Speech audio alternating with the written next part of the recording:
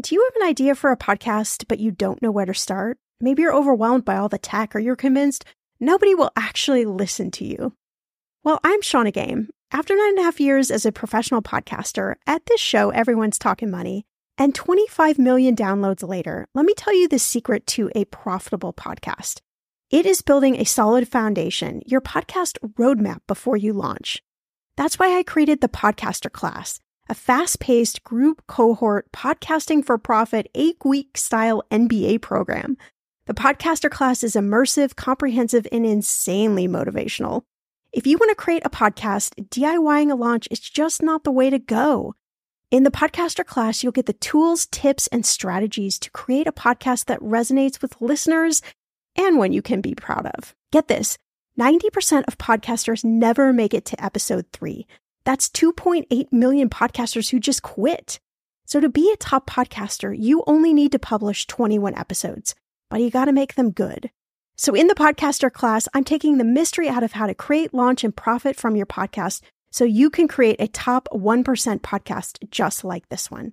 The May cohort is now open for enrollment. Classes start May 22nd. There are only 15 spots open. You are going to learn podcasting with me and 14 other amazing people. You can learn all the details at thepodcasterclass.com. Use code PODCAST when you sign up for $100 off. That's thepodcasterclass.com. You know I'm a big fan of enjoying life while still being smart financially.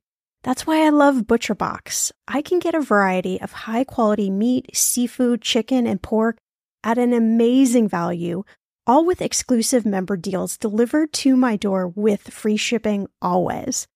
One thing I just never wanted to cut out of my spending plan is eating good food. And with ButcherBox, I don't have to, and neither do you. Where else can you get free protein for a whole year? Yes, you heard that right. One of my favorite go-to dinners is a salmon bowl. I'm not even a huge salmon lover, but ButcherBox's wild-caught salmon is oh so good. I make a nice little marinade, saute some veggies, cook the salmon, and throw in some rice. And it is an amazing dinner. If you want to take less trips to the grocery store and always have prepared meat in the freezer for a lot less money, you need ButcherBox in your life. Sign up at butcherbox.com/ETM and get our special deal. ButcherBox is offering our listeners a free for a year offer plus an additional $20 off. You can choose salmon, chicken breast, or steak tips free in every order for a year. Sign up today at butcherbox.com/ETM. Hey friends, Shauna here, and I've got a question for you. What would it feel like to be debt-free? To start over from a blank page, to not have that stress and worry hang over you? I would imagine it feels pretty good, but becoming debt-free, it takes time, some tips and tricks, and as Michael Bovee says, it's all about getting to know ourselves. Yeah, get to know yourself. Really, this is, basic stuff. This isn't about making a list and seeing where you can pare down costs on cell phone plans and internet, and disconnect and just get things in packages and, stop eating out so much. Okay, great. I don't need that mocha on the way to work every morning or whatever it is. A lot of us want to go out with friends and have drinks. Drinks are flipping expensive, right? That's all well and good. But I tell people just get even more, just strip down from there and get to know yourself and how do you relate to money? What is your relationship with money now? And what do you want your relationship with money to be 5, 10, 15, 20 years from now? Millennial Money with Shauna Compton Game. It will expand your brain.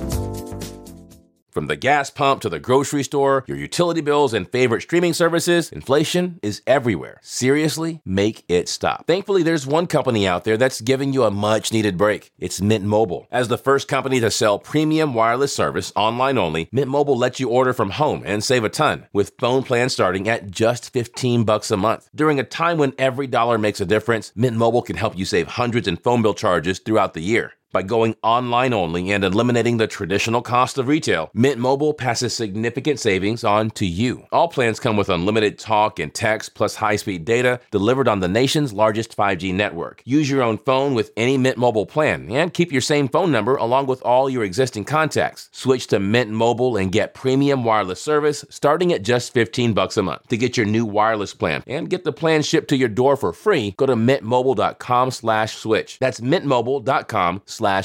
Cut your wireless bill to $15 a month at mintmobile.com/switch. I have to admit, I actually learned a lot in this episode myself from Michael. He is a debt expert, and as he says, he loves to geek out talking about debt payoff and strategies to help people feel a real debt relief. He's a debt expert and co-founder of Resolve, a company that helps people in financial distress navigate their way to financial health. Sometimes those popular snowball and avalanche methods, while they are great debt payoff strategies, and I have used them over and over and over again, they just aren't enough to help you get rid of that pesky debt. So in this chat, Michael shares ways to pay down debt, the nitty-gritty about debt settlement, and the ins and outs of filing for bankruptcy. I will say my rule, though, with this episode is there's no room for judgment when it comes to debt. Life happens, things happen, so let this episode just be a tool you can use if you or anyone you know find themselves making debt payoff a top resolution for 2020. Let's get into it.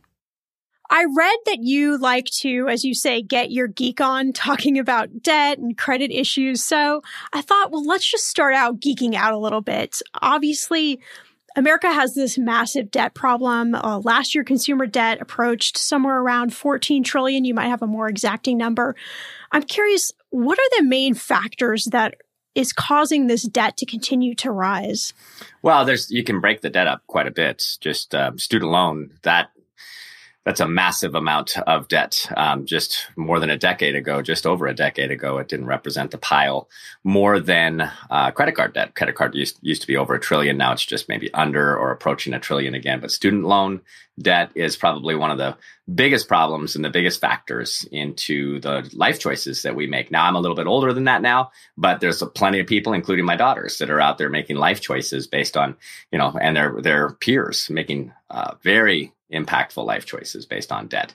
And so I would say that that's probably the biggest anchor around a lot of young adults and even not so young adults because they're still paying them off too.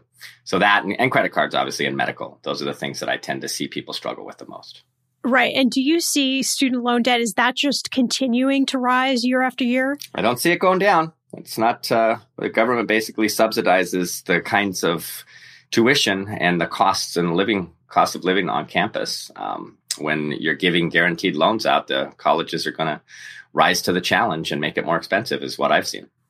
Yes, unfortunately. It'll be interesting to see if there's anything that comes along that is kind of like an alternative way to go to college or get some sort of skill where people aren't $50,000, $60,000 plus in debt. Those calls are very hard for me. I love what I do. I talk to, on average, about 16 people a day. Just basic first conversation. What's going on with you?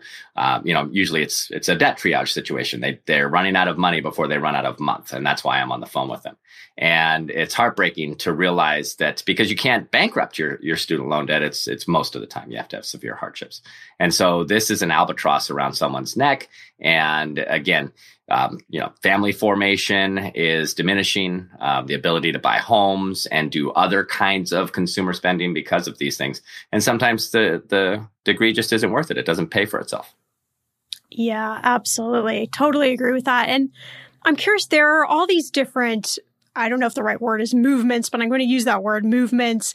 And a lot of financial experts are saying that, of course, having debt is a bad thing. The goal, of course, is to always be debt-free. But there is this message around debt that somehow, if you have debt, if you're in debt, you've failed somehow. You've not hit the ultimate financial success, if you will.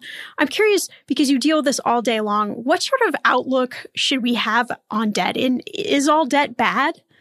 So yes and no, right? So there's the idea of somebody living in a location. If they're going to be there more than, say, 8-10 years, it makes a ton of sense for them to actually buy a home rather than pay for somebody else's investment, right? And there's people that just the kind of a more mobile economy that we have today, that your job might take you places every 2 to 3 years, or you want to keep your options open. And so buying a home, that would be bad debt in that situation, unless you're in an environment where home prices are raising. We saw the housing-led implosion and recession, people a little gun shy, but they're back in the water. It's really about your lifestyle, how long you're going to be in a place. And some people will make an argument that housing debt is good debt. And then there's everything else. And so are you a student loan? And we started off talking about that. Is that a good debt? Well, look, if you're going to invest in your future and you're going to become a higher earner as a result of that experience and that degree, going back to graduate school, for example, and you have a clear path and visibility on how those dollars are going to increase for you over time, obviously a good investment in yourself too. Credit card debt, however, not so good, right? If you're carrying a balance month over month, everything you just bought is more expensive than the price tag. We all like to bargain shop, right? We're out there, we're looking for deals, especially coming out of, like, at the time we're coming out of Black Friday. Today's Cyber Monday, right? Everybody's looking for a great price on gifts. And you go out there, you splurge, you do it on plastic. And if you don't pay that balance off on your next billing cycle, you're giving money away. And now those items that you spent a lot of us will spend quite a bit of time trying to find the right price on the items that we're going to get for others, and maybe even a couple of things for ourselves. But if you're going to pay interest on it, that price tag just got a lot higher. And so I would say in almost all situations, carrying balances on your credit cards, if you have it to avoid, always avoid. That's such a good point. And I think we don't think about that often, that if we have debt on our credit card, whatever we're buying, we're essentially buying it at a 25 or 20% or whatever the interest rate is markup. And if we actually saw the item at that price, we'd probably freak out and say, I'm not buying it. You'd pass. Exactly. A lot of us, for sure. Exactly. And I'm also curious if you could expound a little bit on the correlation between credit score and debt, or particularly interest rates that are associated with debt. So I'm a little bit older, and so I'm coming up on 50. I'm 49 years old this year. And we won't tell anybody. Don't tell anybody. It's a secret. Okay. So at a time, just 10 years ago, 12 years ago, 15 years ago, when rewards credit card kind of shopping, shifting cards for the different rewards that you can get became more and more the rage in, say, 2002, 3, 4. And interest rates were pretty low. I mean, there were banks competing with each other, giving interest rates at 8, 9, 7, 11%. And that right now, the average interest rate, I believe, is like 24.7% or something along those lines. Super duper high. Wow. Yeah. And it almost doesn't matter about your credit score in a lot of cases. You apply for a new card and you've got a 790 credit score. Your actual rate is 17, 21%, something like that. So it's this is a historically high interest environment for credit cards, and banks are making it up on all those rewards. That's, they're giving away stuff to get people over to use their cards and pay for items so that they get those exchange fees. But they're making it up on interest for the people that carry a balance, that is, which I think about 35-40% of us adults in the US carry a balance month over month. So the only way to really win with those types of cards is to just treat it like a debit card, pay it off in full every month, take the rewards, and don't even have to worry about the interest portion. Yep. Yeah, that's the idea. Yeah, I'm a big fan of that. And I know there are a lot of different ways to get out of debt. And I think anyone listening to this episode is going to be particularly tuned into what are some of the ways that someone who, if they're looking at debt, whether it's student loan or credit card debt, and they're trying to figure out how in the world do I get rid of this? Maybe they're living paycheck to paycheck. What are some of the ways that somebody can proactively go about getting rid of some of this debt? So I'm a triage guy. That's what I'm known for. I'm when you're running out of runway, or again, you run out of money before you run out of month, and some things are going to suffer. When I'm dealing with people in these 16-ish calls that I do on a regular day, I'm mostly dealing with people that went splat. They hit the debt wall so hard that, it hurt. And then there's occasional times where over 20 plus years of doing this that I'm dealing with people is like, wow, it's really a luxury to have all mainstream debt relief options available to you. But you can still bootstrap this. You can still do Dave Ramsey-esque debt avalanche, debt snowball, and you start there. You start with what is going to be the least confrontational way, if there is a way, to deal with this debt and not have it impede or impact my credit life, my credit score, any of my near-term credit goals. And so you look at what can you do to take a little extra and pay off either the lowest balance or the highest interest. Those are the two methods that you use. And then as you finish off an account that you've paid off to zero, you take the money that you were spending on that one and apply it to the next balance and so forth. You can extrapolate that. You can take that as far as, paying off your student loans that way. After the credit cards, the higher interest rate debt is gone, and then move on to your mortgage even. But what I'm traditionally dealing with are people that hits and just splat, right, that wall. And now they've got tough decisions to make. And it's almost not credit score centric. It's like, okay, that ship sailed. I don't care about my credit anymore. It might already be damaged anyway, right? And so usually I'm talking to people about three options. You start with the least confrontational, which is nonprofit credit counseling. There's about 80 of these national companies around the country. The option has been around for decades. It's the most popular. It's heavily regulated. Essentially, you take your credit card debts and your participating loan debts that are unsecured, and you enroll them in a plan with a nonprofit credit counseling agency, who on average is going to get your monthly payment of all of the participating creditors down to 2%. That's your new monthly payment, and it's going to be that way for no more than 60 months. Feds won't allow the plans to go longer than 5 years. And that's it. It's really not impeding your credit. It's just like they close the accounts, you might drop a point or two. But it's on autopilot, and if you have a steady income and you can commit to that kind of repayment, it's ideal. And it's again, if we're talking about a 24% average credit rate drop down to what's the national average on one of these plans, about 6%. Now you're talking some relief, couple of $100 extra bucks maybe in your pocket every month to navigate the rest of your adult life. So you talked about the credit score impact with the credit counseling. Does that severely impact your credit score, or it's just maybe minor blip here and there for a year or two? Yeah, so it varies. Somebody that is already late with bills a month or two or three and enrolls in one of these plans, you already have some damage from the month or two or three of being late. And that's not going to do much. You're going to suffer that drop for probably a year or two after you've been on the plan for a year or two, making consecutive payments successfully. Then you can start to see, your actual balances, your utilization, so to speak, that's going down, so that your credit's about a third of your score is based on that. So that's becoming healthier, but you had some late pays, which is about a third of your score, and it takes time for them to heal from that, a year or two. But if you're current and you're just now enrolling in a debt management plan and you haven't missed any payments and you're not going to miss any payments, it's very credit score neutral. Like I said, you might see 1 or 2 point drop. You're probably not going to have any success applying for new credit cards while you're on a managed plan, but you can still get a car loan. You can still get student loans. You can even still get a mortgage when you're on one of these plans, showing that you're succeeding with the payments. So that's the non-confrontational way. The options that are left after that are what I would deem more or less some kind of confrontation. Bankruptcy, Chapter 7, if you qualify, that's the heavyweight champion of all things debt relief. You can get through, let's say you have $30,000 worth of credit card debt and you qualify for Chapter 7.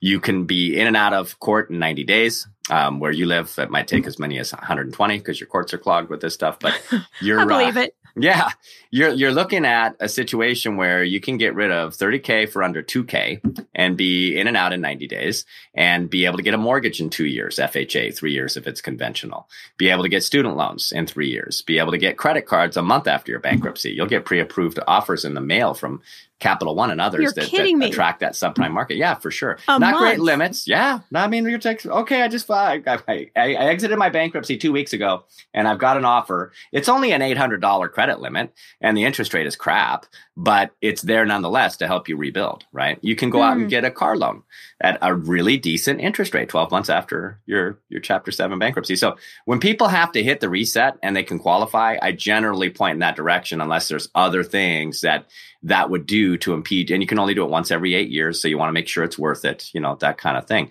But it's a reset button. It's a restart. It's a refresh that a lot of us can use when things get that tough. And then there's a third option. And that's when, if you can't afford monthly, your income's just not predictable, it's not consistent, you can't do a debt management plan through the nonprofit agency, and you can't qualify or just cannot or should not or will not, because people choose not to, do a Chapter 7, you start looking at settling with your creditors for less than what you owe them as an alternative to Chapter 13 bankruptcy, which is kind of the worst of all things, Chapter 13. It has its place, don't get me wrong. It's just very debilitating. And so settling with your creditors, especially for somebody who's already fallen late by more than 90 or more days, I would say that you really take a look at if you can't do the Chapter 7. Most banks have protocols, policies, and procedures to negotiate with you to take less than what you owe and just call it good. They'll update your credit to say that you didn't pay it back all the way, settled for less, but zero balance owed, and you can rebuild your life after something like that. Wow. And so if, let's say you're going for this worst case scenario, is this something where you need to work with somebody to help you negotiate this, or are these conversations you can enter in yourself? Yeah, both. It's actually, a lot of folks are very confident about talking to creditors and sharing, because you have to talk about yourself. You have to talk about what happened. I mean, you have a hardship. There's a reason you have to usually have some kind of dialogue when you're doing this on your own with a creditor or a debt collector or even a collection law firm. You're having to represent your best interest in that negotiation. And you need some reasons. If you're able to do that, if you're confident in those kind of situations, I applaud anybody doing this on their own, to the point that I've got over 100 videos about how to do this yourself on the YouTube channel. I've got over 400 articles on how to do this yourself. I want to empower people that are positioned that way to go out and do this, so you don't have to pay anybody anything. And you just, obviously, you're already struggling financially. There's a whole industry out there that's willing to charge you an arm and a leg to go do that for you. Sure. And some people do need that. Don't get me wrong. There are definitely some folks that just don't want to have anything to do with talking to a collector, and I get that. And so I've been helping people do it for 20 years, but I want to help them help themselves first. But if they're not down with that, then definitely get some help. We've got here at Resolve, we've got lots of different resources, different partners in our network that go out and do this at a much more affordable price than really anybody in the country. So that's helpful.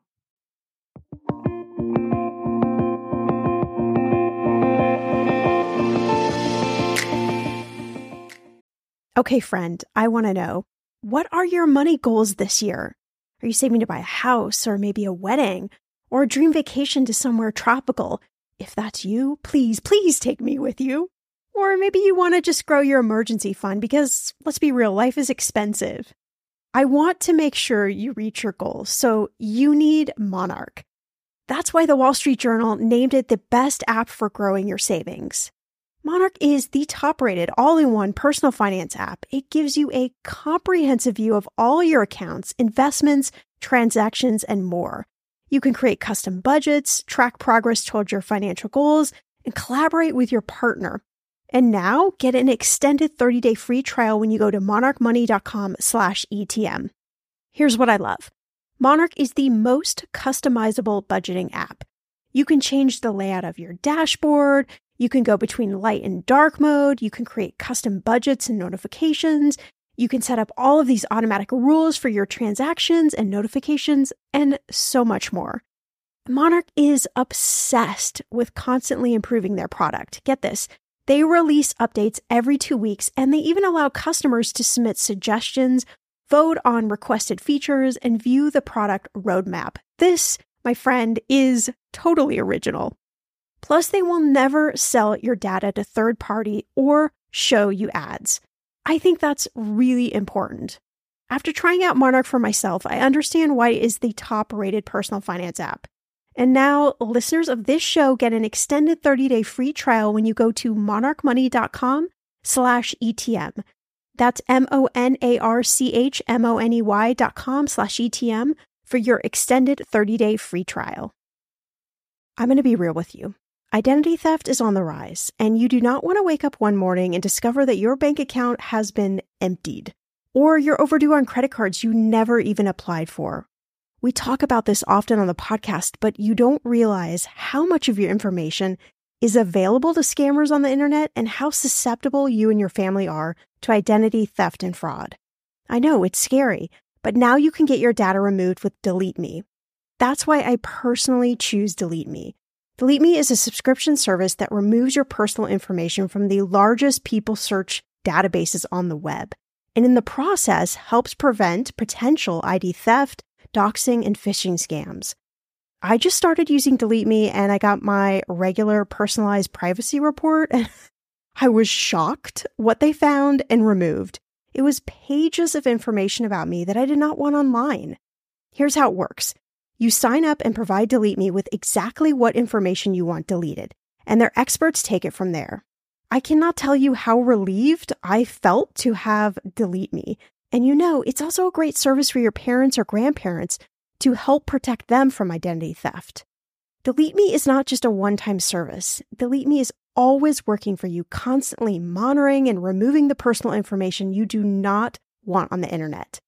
Take control of your data and keep your private life private by signing up for Delete Me, now at a special price for my listeners. Today, get 20% off your Delete Me plan when you go to joindeleteme.com/ETM and use promo code ETM at checkout. The only way you get 20% off is to go to joindeleteme.com/ETM and enter code ETM at checkout. joindeleteme.com/ETM. Go to joindeleteme.com/ETM and use code ETM for 20% off.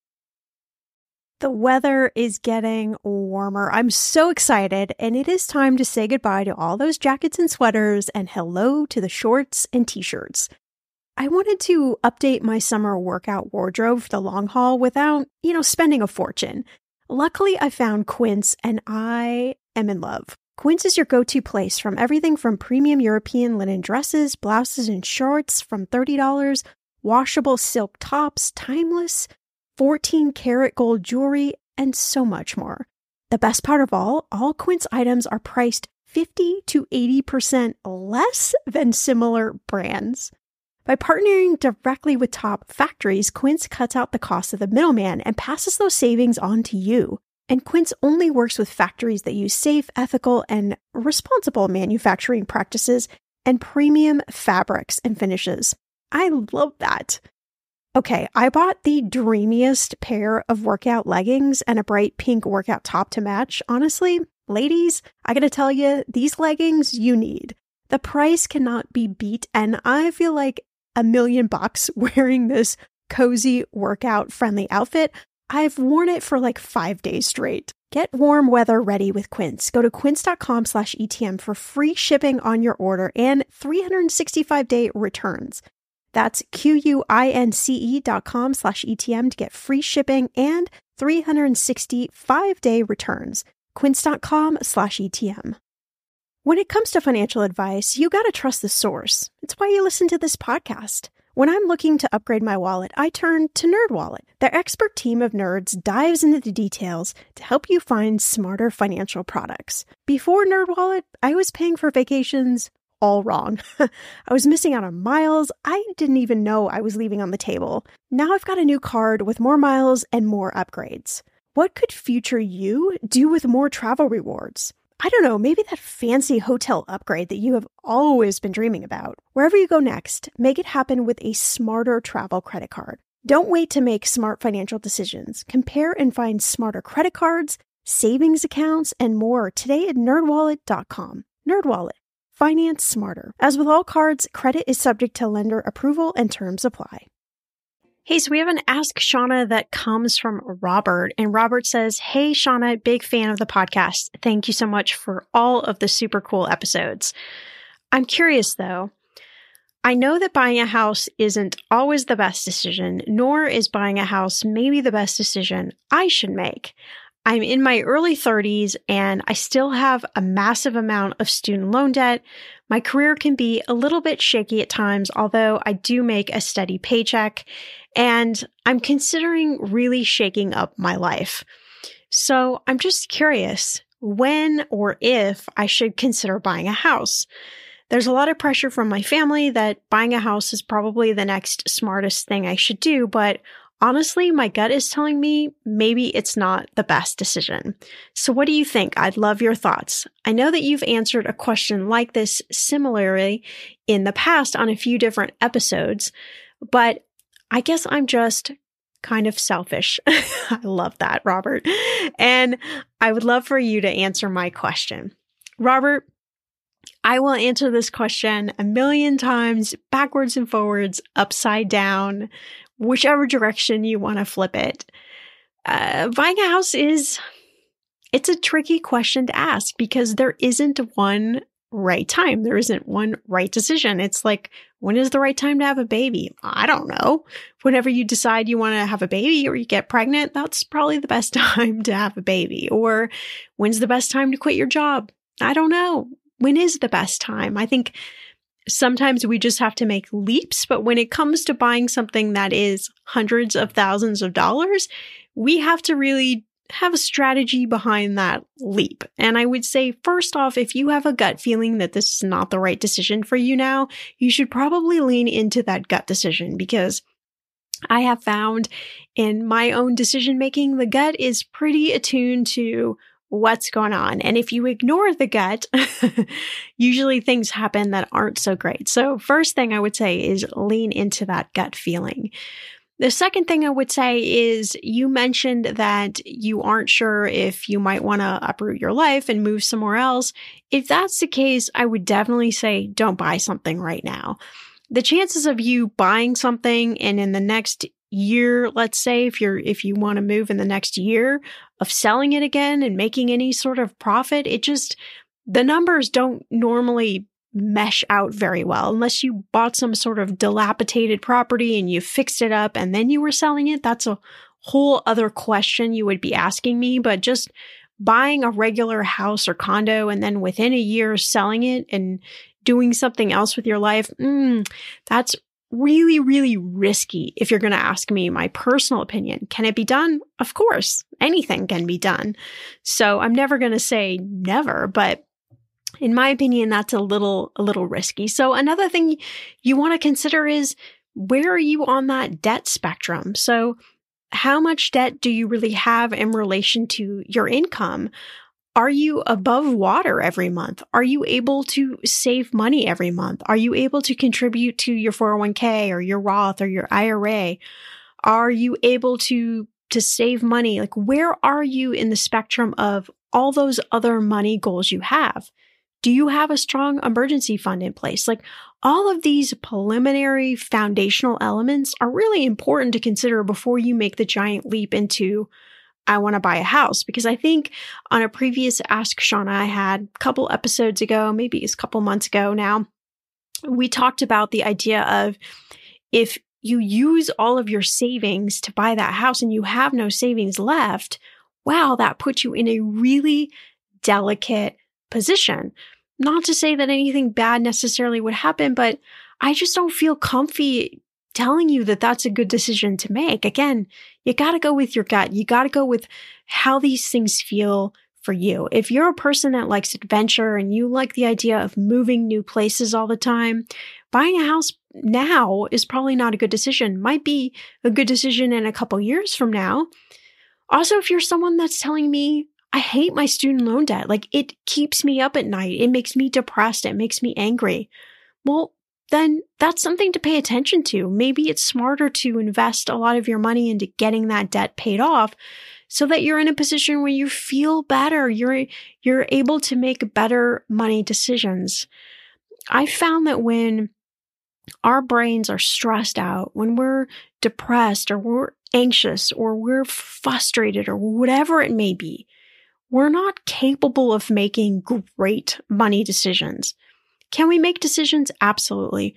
Are they necessarily going to be the best ones? Maybe not so much. Maybe there's something we need to pay attention to or attend to first. Once we clear that air, we get rid of that debt, or we save that money, or whatever it might be that is really making us not feel comfy, then all of a sudden, once we reach that goal, it's like, okay, now I'm ready. Now I'm ready to buy that house. So I hope, Robert, this has helped you out even just a little bit, but I would really say, if you're listening, lean into whatever feelings you're getting in your gut. They're probably going to lead you in the right direction. Thank you. You're right. When somebody's in that situation, the last thing they can do is pay somebody a ton of money to help them. But I'm also curious, you mentioned about student loan debt. So student loan debt can or can't be discharged in bankruptcy. How does that work? So there's this Bruner test, a little pesky thing called the Bruner test. Basically, you have to be able to show that you will be and will remain unable to pay back your student loans. So it's an impossibility, basically. And you have to have some kind of hardship. And that hardship is usually something that's going to persist or inability to pay.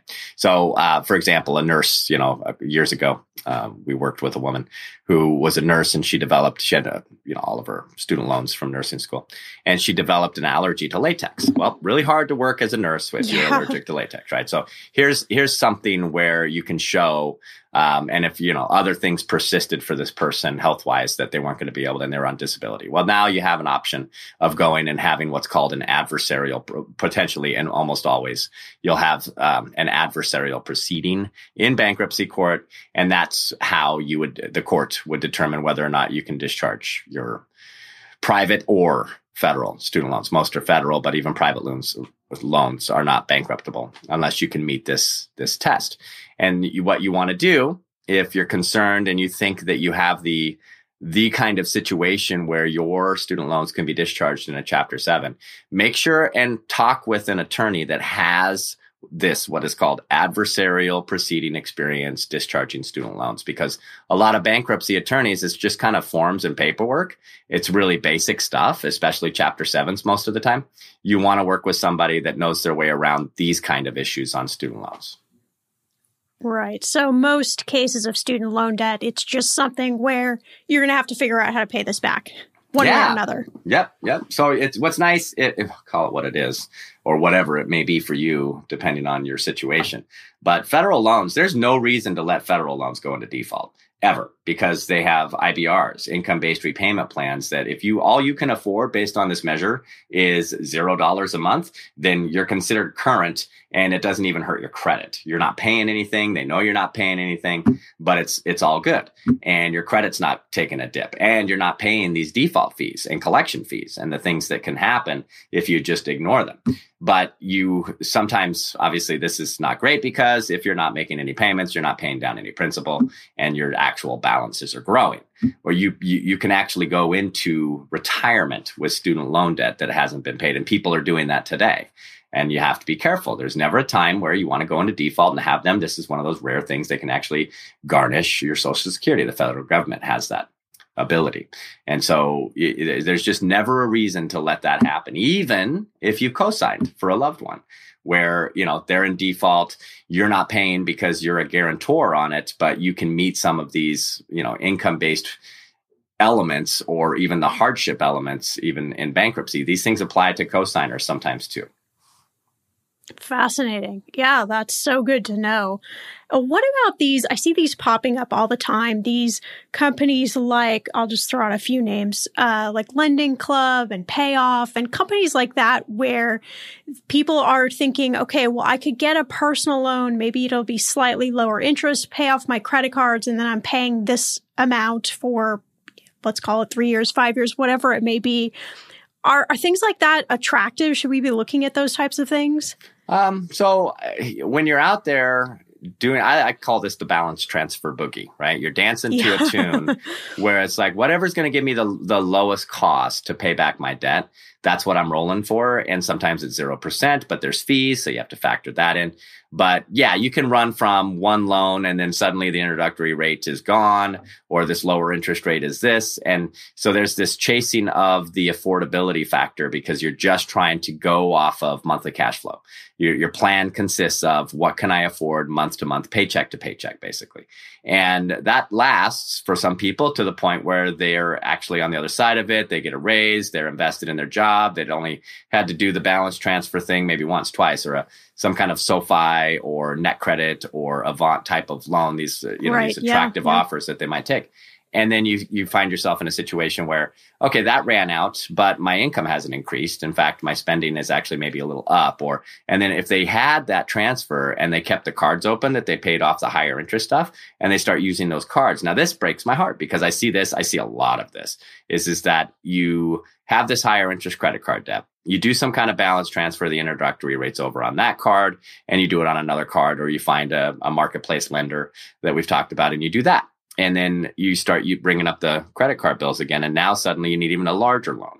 Sometimes people are going to tap their home equity to start taking and tackling that. So it's this, sometimes you could just see the writing on the wall, right? Because people that are shopping with this mentality, this balance transfer boogie, and you like to dance that tune, or you see yourself forced to, it's actually symptomatic. It's more of a symptom than a condition that you find yourself in, is because you haven't made some necessary changes in your spending, or just what you consider needful. Sometimes people do the most amazing things, Shanna. I mean, you've seen this, I know, where they've gotten out of $150,000 worth of combined credit card and student loan debt inside of 3 years. They didn't do that by not making some sacrifices, right? And so that's, rather than run from one account to the next and look for lower interest rates, unless you need a nonprofit credit counseling agency or something where you're actually not going to be able to go out and get new unsecured debt, which is helpful. I would say stay away. If you've done it more than once by necessity, that's a pattern. If you do it once and you succeed with it and you handle and manage your debt better, great. That's a tool. Anything after that, and it's maybe more something other than a tool, maybe more of a crutch.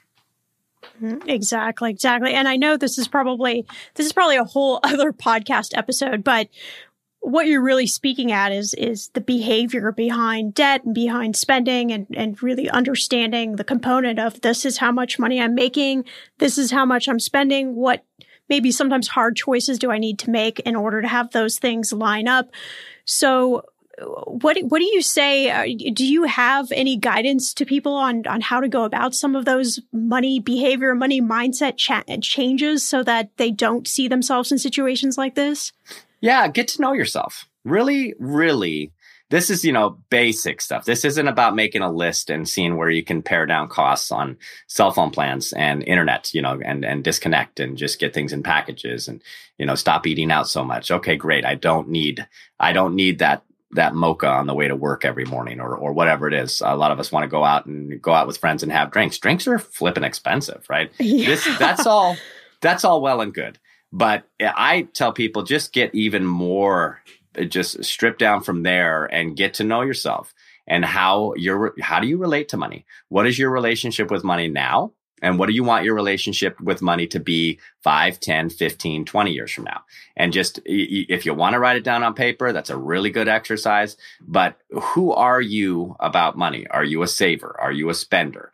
Are there people in your circle of influence that you recognize as savers? What are some of the habits that they have? Reading a book is great. Reading online, listening to these podcasts, this is all great, great information. And start, instead of at the gym, I have a tendency, and I'm a finance guy. I want to listen to music. I want to rock out. I want to get my blood going. But, there's a lot of folks that I know that go to the gym and they listen to audiobooks. They listen to podcasts. I'm like, really? You can do that and stay energized? And, oh, yeah.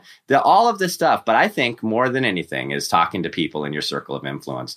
And it's hard. We don't talk about money. I can tell you this, my experience working with people in a debt situation, I'm all triage all the time, right? People come to me when they have trouble, not when things are going awesome. Mm-hmm. And I think it's harder from my experience, it's harder for people to talk about debt or lack of money and being broke with their friends and peers than it would be to talk about themselves or a loved one being addicted to drugs or, drinking or something.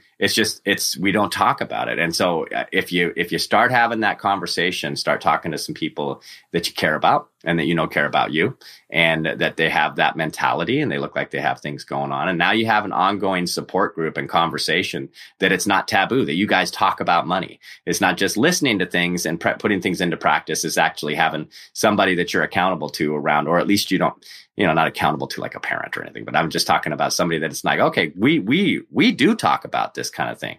Let's go out and have that cup of coffee once a month and let's have that conversation. Try that. Get to know yourself and how you relate to money.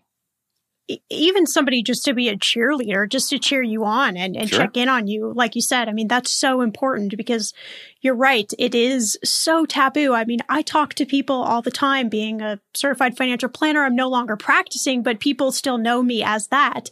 So I'll ask them a question about money or about debt or about a goal, and they'll get very shy and sheepish to say, "Oh, I can't tell you." I'm like, "Okay, I've heard everything. There's nothing you're going to say to me that is going to be shocking or original or new." And suddenly they're like, "Oh, all right." And once you get those words out of your mouth, it's a lot easier to move forward from that place. Absolutely. Absolutely. Yeah. And I'm also curious to know what is happening with medical debt, because I really see that another area of rising debt, especially with younger people who are shocked perhaps when they go to have a procedure and maybe their insurance isn't the best insurance, or maybe they don't have insurance anymore. And looking at the cost of medical debt, is that something you're seeing on your end as well? So it's expensive, right? It's one of the largest expenses that we have, and we're often unprepared. We have our deductibles. There's still people that don't have coverage. Depending on what kind of cost and how surprising it is and how unprepared we might be for it, it's the leading cause of bankruptcy after. So it's Really? first it's medical debt, and then it's family separation, divorce, and that kind of thing. Suddenly you have a 2-income household, and it's just stripped down to half of that, one income, and it's hard to make it, right? But medical debt is like overnight debilitating. It's just like having somebody that you share all the expenses with, and they're gone. And then now it's like overnight. This is like this financial, like, whoa, new reality. And medical stuff is needful. And so there's things you just can't put off. And here you are straddled with this, X amount of dollars, 10, 15, sometimes $40,000 even. What's helpful sometimes is these service providers and billing companies can often put together a plan for you, but there's many situations where they're just flat out unwilling to work with you on a payment plan that's consistent with your ability. And so you find yourself in medical collection. And when that happens, and the credit damage after 6 months, it can appear. It used to be you could have medical debt and not have paid it, a month or two, and it's on your credit. Now it has to take 6 months before they can put it on there. But if you've gone with medical debt unpaid for 6 months and it's on there, and you see that credit hit, and you start to lose some of the options that you can do using other forms of credit to even pay down the debt. And that's when it's really time to have a conversation with an attorney local to you, talk about bankruptcy, depending on how much that debt is. I typically tell people, look, if it's less than 10K, I'm not sure what benefit there is to bankruptcy, because even medical debt, you can settle for less. You can negotiate. Let's say it's 10 grand. You settle it for $5,000. Well, the cost of bankruptcy nationally average is $1,800. We'll call it 2,000. So you're filing over 3,000. Not really worth it. But once you get up into those higher numbers of medical debt, you really should start looking at a Chapter 7. That's such great information. Well, I'd love for you to tell me a little bit more. You mentioned that you have with Resolve some videos and information online, but tell me a little bit more about Resolve and how you can help people who are in these debt situations. Sure. So we're a unique company. We're a technology company, and it's kind of a marriage of technology and caring humans, and technology combined to help people make good decisions. That's really what Resolve is. We are an information provider. So you go to our different sites and get information. We've built a tool that can help you assess your debt relief options. It's hands off. You don't have to talk to anybody. We've programmed it with all information, even at your state level, whether you're going to qualify for Chapter 7 bankruptcy. You go in there and it starts to look at, okay, here's your situation. Here's your creditors. And we have information about different creditors programmed in there. And you start to look at your cash flow and what you can do. And it'll take you down a decision tree. And again, very private, hands off. You can do it from your phone. You can do it from your computer, anywhere, and get a bead on, okay, well, that's not going to work for me because it's just going to disqualify you because you make too much money. Can't qualify for Chapter 7. Have too much equity in your home. Can't qualify. Or I don't have enough of a dependable income, or my credit's important to me because I have these goals 2 years from now. Then it doesn't want you to do certain things. But it'll tell you, okay, here's what we would suggest you would at least look to get more information about. And with that, you then can go talk to people that are part of our network that are awesome, groups of and organizations, nonprofit credit counseling agencies, attorneys, debt people that provide debt negotiation, and have an unbiased conversation with a counselor who's not tied to any outcome. Their only goal is to help you get informed and make some compare and contrast efforts towards what's going to fit for you to get out of debt with your goals near and midterm, 2, 3, 5 years. And from there, you'll be able to make hopefully the best informed decision about the path that you're going to take. So that's very unique. It's not done. Most debt relief organizations out there are just there to try and get you and sell you on their one widget that they make profit from. And we're not here to sell you any widgets. We're an information company. It's really new. It's not really done. And I'm super excited to be a part of it.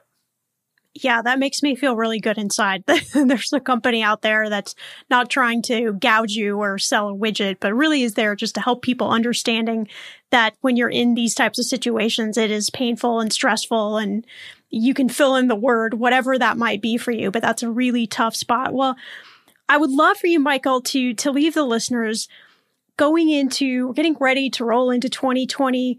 What steps, if you could whittle them down to 1, 2, 3, do you think someone should take right now if they're looking at a debt situation to help them get rid of this debt for good? So find a way to one of two things: pare down your expenses or increase your income. Those are the two. I mean, it's resources, right? So you either need to pare back your spending to create the resources to apply to the debt in that whole, avalanche, that snowball kind of plan that you would progress with starting today. Or if you can't pare down costs anymore, and believe me, I know that there are situations where there's just, what else can I shave off? Then you have to look at what are some means for you to increase your income. If your goal is to get out of debt, those are the one or the other, or a combination of the two, is what you have to look at doing. Such great tips. So, Michael, I'd love for you to tell the listeners where they can go to connect with Resolve and learn more. You bet. Yeah. Just go to helloresolve.com. So helloresolve.com. You can build a user profile. You don't even have to give us any personal information to put information in there to get information out.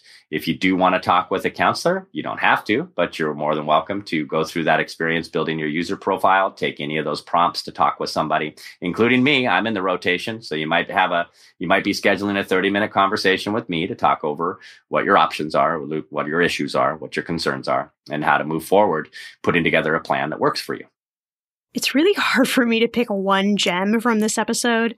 Like I said, I learned so much myself, but what I really took away was that there are places and people who can help you. The hardest part is just raising your hand and saying, hey, I need a little help when it comes to this debt payoff thing. And you haven't failed if you need help, but I'd so much rather you get help from someone who cares about your success.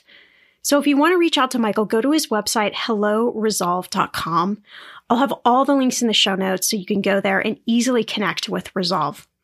Thanks so much again for listening to this episode. Please share it with your friends and tag me, Shauna Game, on social media, and use the hashtag #MMoneyPodcast so I can give you a shout out. I'll see you back here in a few days for a brand new episode.